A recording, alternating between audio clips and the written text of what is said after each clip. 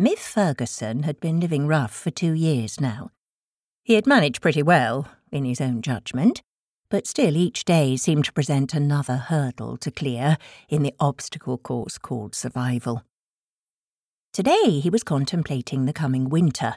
A little way off yet, but it never hurt to plan ahead. Winter could be a real Beecher's Brook of a hurdle, if you were without a permanent roof over your head. It had been raining a lot recently. His small tent, just big enough to let him crawl into a sleeping bag and curl up like a snail, was rainproof up to a point, but wet trickles found their way in if the deluge was persistent. It certainly wouldn't protect him in snow and ice, should either arrive. When that happened, he'd need some form of more solid shelter. Nothing fancy, he told himself, as he padded along the pavement at first light, gripping a cardboard cup of hot coffee from an early opening garage. The staff there knew him. If the manager was around, he had to pay for his coffee. The girls never charged him. An empty warehouse. The upper floor of a vacant house. Anything bricks and mortar, that's what he sought. There were several empty shop premises in the area, but they tended to be well protected by an alarm system. Early though it was, there were already quite a few people about.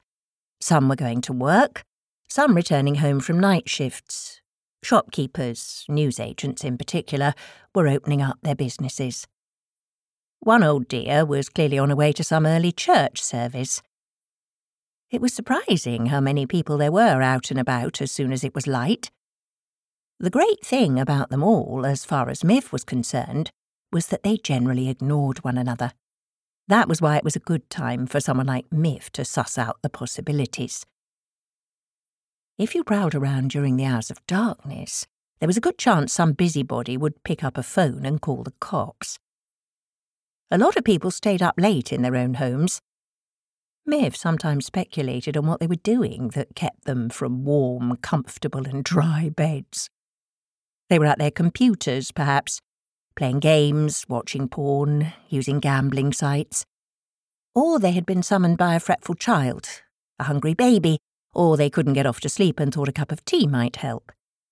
Whatever they were doing, and frankly Miff didn't care what it was, there was always the possibility one of them might decide to go to the window and stare down into the shadowy streets.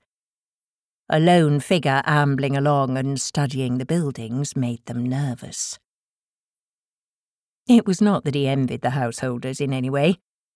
Miff had no desire to join them permanently in a desirable residence with double glazing, and perhaps a former garden, now concreted over to provide off-street parking. Most of all, he didn't want to be part of a fixed community. He'd tried that, and had hated it. Neighbours meant other people knew more about you than they had any right to do. They marked your comings and goings. They wondered what you did for a living.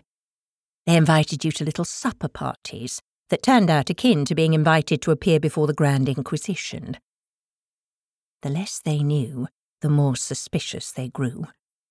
It stoked the fire of their great fear, falling property prices. All of this Miff had experienced. All of it had finally become unbearable. That was when Miff decided to walk away.